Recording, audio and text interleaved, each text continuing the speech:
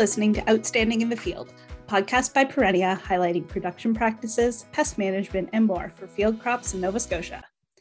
I'm your host and Provincial Field Crops Specialist, Caitlin Condon.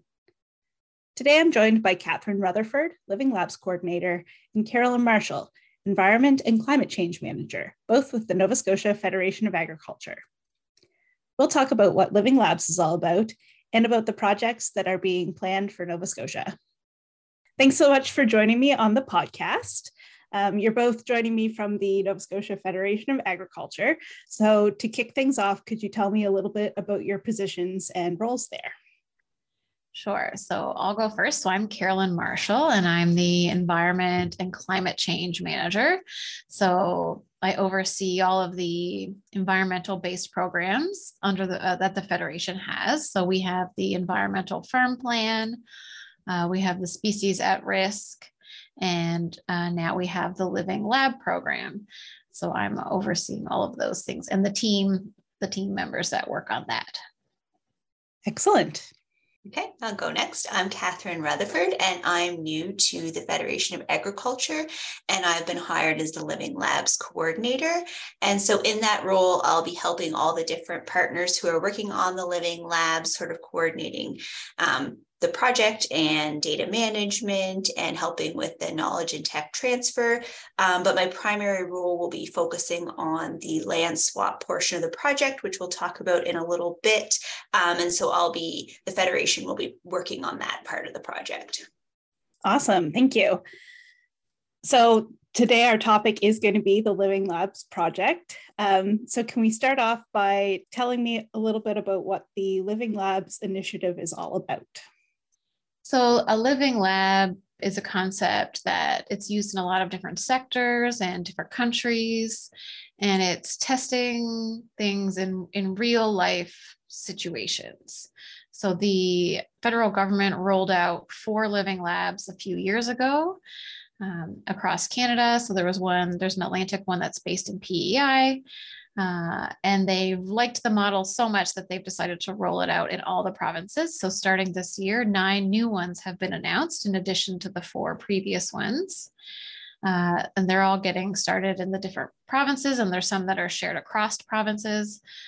So the general concept of a living lab is for the agricultural standpoint, it's on a real working farm. So it's not a research plot. It's not a research farm. It's an actual functioning farm, and it uses, farm scale equipment. So it's the tractor that the farmer has is the tractor that we have to use. And another really interesting part is the co-development part. So a big part of this is not just asking research questions about what's happening in the field, but what's happening kind of in the community and the social aspect. So we can test methods that we know work, but how do you get farmers to actually use those practices? So the main objectives of these living labs are carbon sequestration and greenhouse gas mitigation. So we know there are techniques that you can do on a farm to increase the amount of carbon in your soil and reduce the amount of greenhouse gases, but why isn't everyone already doing them is a big part of this. So addressing that, what are the barriers to adopting these practices, and how can the Living Lab approach these practices in a way to get over those barriers? Great. Yeah. So since they have obviously renewed the idea and upgraded from the original site, so it must be going well. It must be working so far in other areas, which is great. So what has been done already or is planned for the other provinces, especially in the Maritimes? Yeah, so the first round, those 4 initial living labs had a water focus. So they were focusing on water quality, among other things as well. But those so I've said the objectives for our round of the living labs is carbon sequestration and greenhouse gas, but there's other benefits as well. So improved soil health, improved biodiversity. And it's the same with the first round, but their main objective was water, along with other things like soil health. So I know the PEI lab had a lot of great different projects looking at fall and winter cover crops.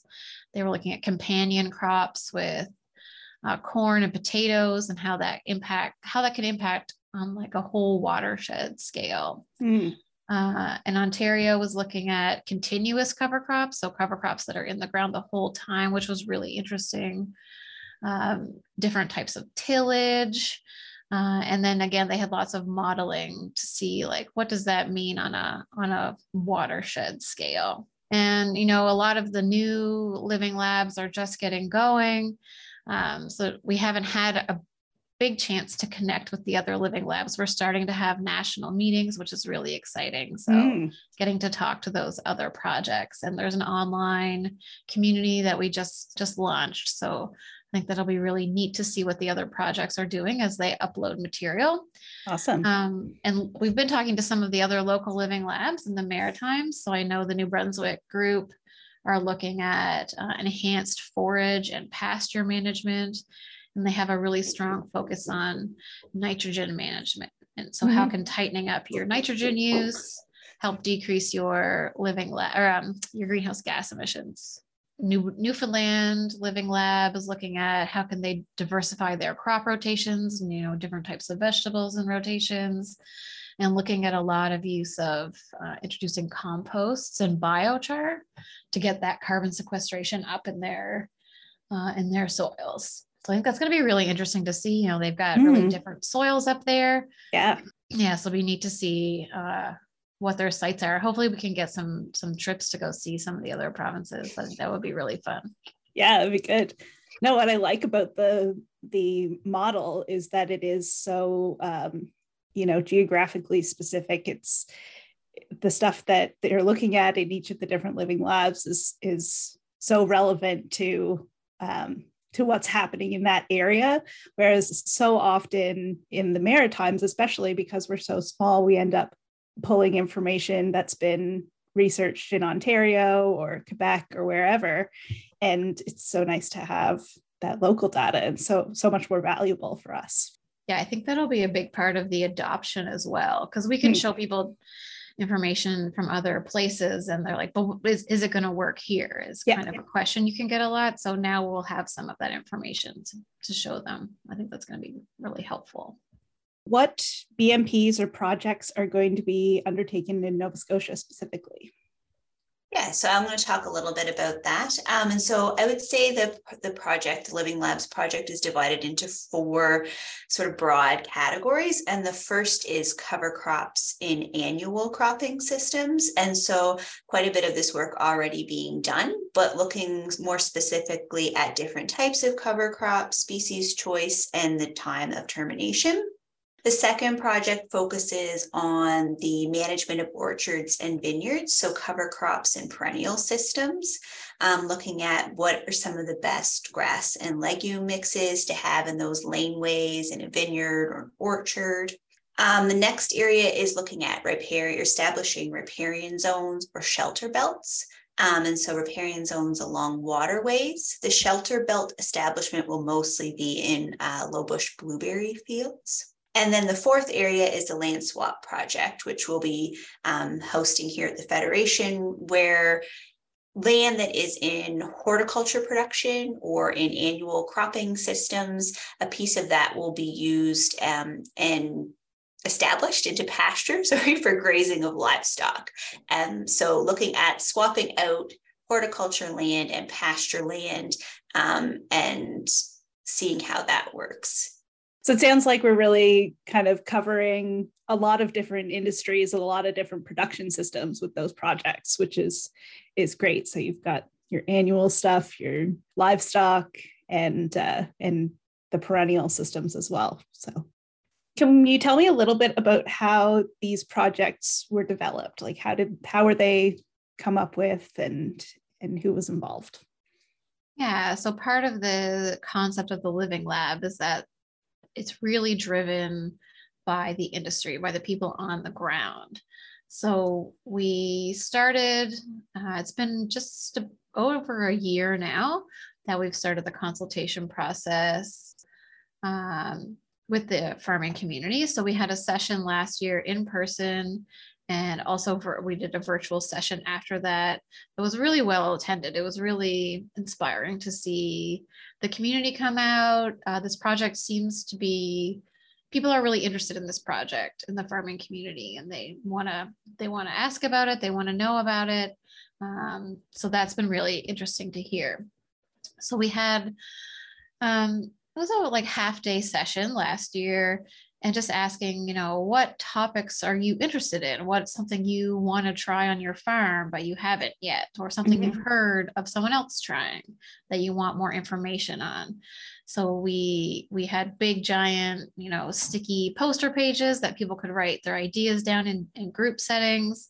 And we put them up on the wall, and then we gave people little dots for a dotmocracy where they can vote, stick their dots on the topics that they're most interested in. So that helped us get kind of a broad idea of what the industry is looking at. And then we kind of took those and thought, well, which ones of these that were the most popular also meet the goals of the project? So they'll help with carbon sequestration and greenhouse gas mitigation. And then, so we worked on our proposal and submitted that, but the great part about the Living Lab concept is it's constantly evolving. So we're still getting feedback from producers.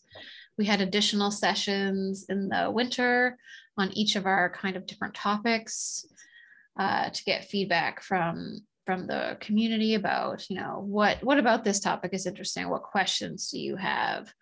So we can kind of tailor it to answer those. Lots of engagement with the different commodity groups. They've been really supportive. So that's been really, really fun and helps us gets at those big questions. What are your members interested in? So there's lots of great resources in the Nova Scotia community. We're pretty well connected.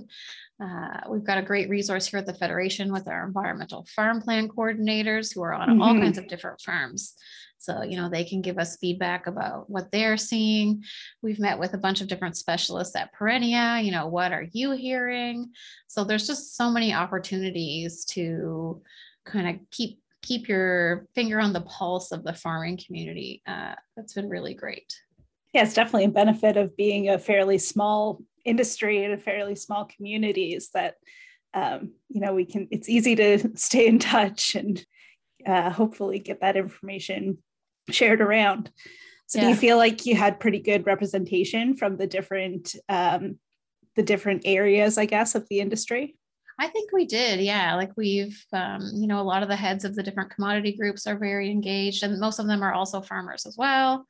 And then, even just one-off conversations that someone sends an email and has a question, or they see something we've posted, so they reach out to us.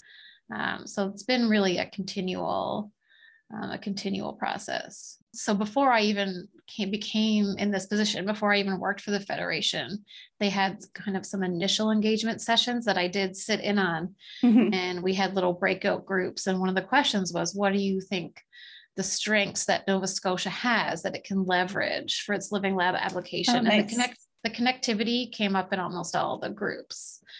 Yeah. Yeah. Oh, that's awesome. Catherine, you mentioned earlier that the Federation is going to be kind of leading the land swap project. So who are the other players and how are they involved in the other projects? Yeah, so the Federation is handling the land swap part, as you've said. So some of the other partners are Perennia, and then the Clean Annapolis River Project. So they'll be focusing their work on the riparian zone establishment and shelter belts. So they have a lot of experience in that area already. And partners at Agriculture and Agri-Food Canada as well. They'll primarily be looking at the cover crops and perennial systems. So the management of the orchards and the vineyards. And we also have partners from universities. So we have researchers at Dalhousie, Faculty of Agriculture, Acadia, Cape Breton University, and other AFC scientists. So the main goals of the project are looking at, as Carolyn has said, the carbon sequestration, greenhouse gas mitigation, and soil health. But some of these other partners will bring in other interesting angles too. So we'll be investigating, for example, pollinators and biodiversity of pollinators. And if some of these shelter belt plantings, the trees and shrubs that we establish in shelter belts, if those change the biodiversity of pollinators, which are important for low bush blueberry producers. So that's just one example of some of the work that our industry partners and university partners are going to be looking at. So it sounds like there's going to be these projects, and the whole concept is going to be coming, or people are going to be coming at it from a lot of different angles and a lot of different lenses, which is awesome. But that will end up with a lot of information, I'm sure, that will need to be shared. And I know that that's another big part of the project, is the knowledge and tech transfer. So I know it's early. I know a lot of the projects haven't really officially started yet, but what sorts of knowledge and tech transfer activities are you planning to have take place? Yeah, we do have a new position who'll be starting with us next week, and their job title is Knowledge and Technology Transfer Coordinator. So that's really exciting, expanding our capacity here at the Federation. So they'll be kind of receiving all of the information from all the different parts of the Living Lab and disseminating it out. So, there'll be lots on social media. They'll be curating part of our webpage. So part of the NSFA webpage will be dedicated to it. They'll be writing articles in all different formats. So look for it on blogs and your local paper and the Federation newsletter. And I think a really big part of it is going to be the in-person the field days, the demonstration days. When we were first planning our proposal, we did a survey that showed some really interesting findings. So it was looking at, what best management practices are you interested in, and what's stopping you from doing that, and where do you look for your information on these things. And when we asked farmers, what are your most trusted sources of information on management practices? And the number one answer was other farmers. Absolutely. So, yeah. So we'll be having field days at our sites. So, if a producer sees something, we'll be posting it widely. So if it's a practice that they're interested in, or they're not sure about, or they want to learn more about, you can come and see it in action and hear from the farmer who's doing it, what they think of it. We'll also be, so Catherine mentioned, we have a lot of university partners, and we have a team at Acadia University who's going to be working with us on the socioeconomic side. So, what are the costs of implementing this very important practice? Yeah. And so that's going to be a big part of our KTT too. So we can put out some numbers, like if you're looking at implementing this practice, here's what you can expect it to cost you, but here are the benefits. So you can weigh that information yourself to decide if it's something you want to adopt. Awesome. And I think that's going to be really fun to get out there. So, we're going to be everywhere. We're going to be at the NSFA booths, at trade shows. People are going to hear about the Living Labs all the time over the next 4.5 years. If you're interested in becoming one of the sites, or if you're interested in participating, we're still looking for partners. And Carolyn has already mentioned this, but I'd like to, re-emphasize the fact that you really are a collaborator on the project. One of the interesting things about the Living Labs project, and one of the things that I really like, is that there's room to make adjustments. And so if you want to participate and you want to be a research site, you will in fact be a collaborator. And so if it doesn't have to be stringent what we do over the 4 years, you'll have time to input and give us feedback and make changes and participate. So we are still looking for some partners. And so if you're interested in that, please reach out to the Federation, myself or Carolyn or anyone at the Federation. And then moving forward, if you're interested in learning more about what we're doing, coming out to our field days, for sure, the Federation probably will be your main way to find those resources. So through the newsletter, through the website, through social media, and also probably through our partners as well. So through Perennia and Clean Annapolis River Project. So looking at some of their social media will probably be going up through our commodity partners as well. But yeah, definitely the Federation will be one of the main sources of ways that you can find out how to get involved, how to participate, and learn about what we're doing throughout the project. Can you talk a little bit about how the Living Labs model differs from and also complements the research being done by organizations such as AAFC or the universities, like you mentioned, and then industry groups such as the Atlantic Grains Council.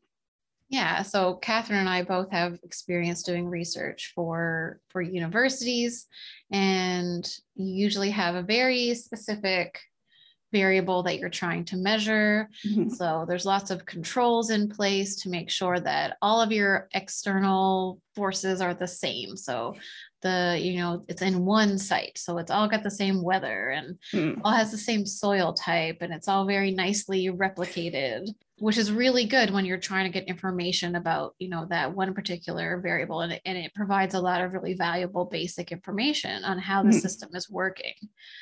But we're looking like it's very farm scale. So it's, the whole system as a whole. So our sites are not going to be all the same. So we're doing the same management practices, but the farms maybe are growing different crops, or they're using different inputs. So it's not as tightly controlled as, maybe your typical research trial is, but that really also makes it much more applicable and like in the moment kind of information for producers. And then Catherine mentioned, the feedback. So there's a constant feedback between the producers and the partners. Mm-hmm. So we don't need to keep it the same for 4 years. If the farmer says this practice isn't working for me because of X, then we can sit down with them and kind of brainstorm, how can we change it to get rid of X or change X? So it's not a static project, which most larger, or not larger, but I guess typical research projects, you can't just change it halfway through.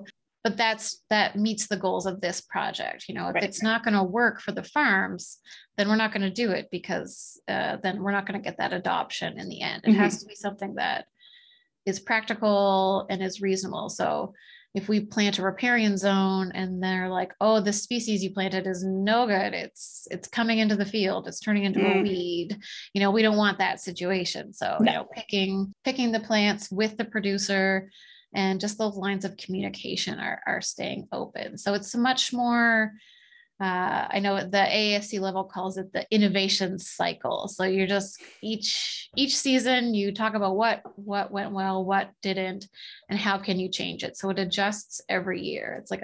It's a living lab and it's a living project. So the project is changing and evolving. Also, I would say too, to add to that, Carolyn, it's somewhat customized, right? So we have common goals that we would like to see across the sites in terms of, let's say, the land swap, for example, but we don't have to do the exact same thing on every farm either. So not only can we make changes to the project as we move through, we can also make changes, site-specific changes too. And that I think will be really valuable for producers, because maybe what works at one farm won't work as well at another farm. And so we're going to have lots of troubleshooting, which is exciting and daunting, but I think that will allow for a lot of good conversation and a lot of information for producers. Yeah, definitely. So are the different sites, are they replicates of one another, or is it more of like just a general concept and trying it in a lot of different environments? Yeah, I would say it's a bit of both. So it's the same practice being tried on all the farms. So we'll be able to pool that data and look generally. Right. So, when we take a horticulture field and swap it into a pasture, what does that do for carbon across all the sites? But I think too, it's also like more like some analysis will be done with everything pooled all together, but then highlighting the differences as well. So there'll be kind of those two messages will come out to say that, like in general, it stores this much carbon, but if you have this system, maybe you can expect, this is what you can expect. And if you have your system looks like this, you can expect this other outcome. Yeah, no, that's really cool.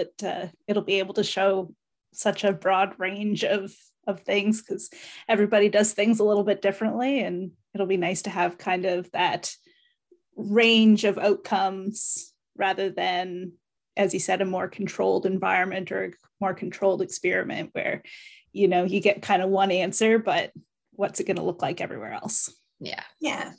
Yeah. And Catherine and I are, we've been out in the field once already, and we're hoping to go out next week on some of the land swap and riparian sites to start collecting that data, because soil carbon is very tricky to measure.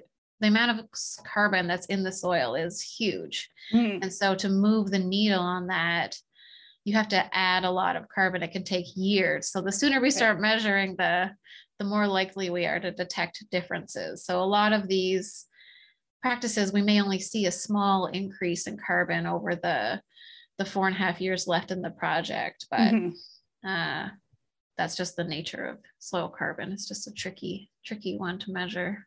Yeah. And I mean, even having a 4.5-5 year project is so lengthy compared to what we can often do with research, just the way the funding works and stuff like that. So it'll be really exciting to kind of see how things get started and then hopefully be able to watch them continue on even after the life of the project. So yes, I hope so. Awesome. Well, thank you so much for joining me. And I'm sure that everybody will be eagerly awaiting more information on. We'll have to come back and do another episode. Yeah, we'll have to do like a revisit after we have at least a season behind us. So yeah, Stay tuned. Coming up this spring, there will be things going into the ground. Yes, very exciting. Excellent. Yeah, all right, thank you so much. Yeah. Thanks, Caitlin. Talk to you later. Bye. Bye. Bye. Thank you for listening to this episode of Outstanding in the Field. Stay tuned for a written summary coming up in the next edition of the CropLinks newsletter, which you can subscribe to by visiting our website. Subscribe to the podcast to stay up to date on future episodes. Follow us on social media at NS Perennia. Thanks to Perennia for supporting this podcast and our marketing and communications team for production and design.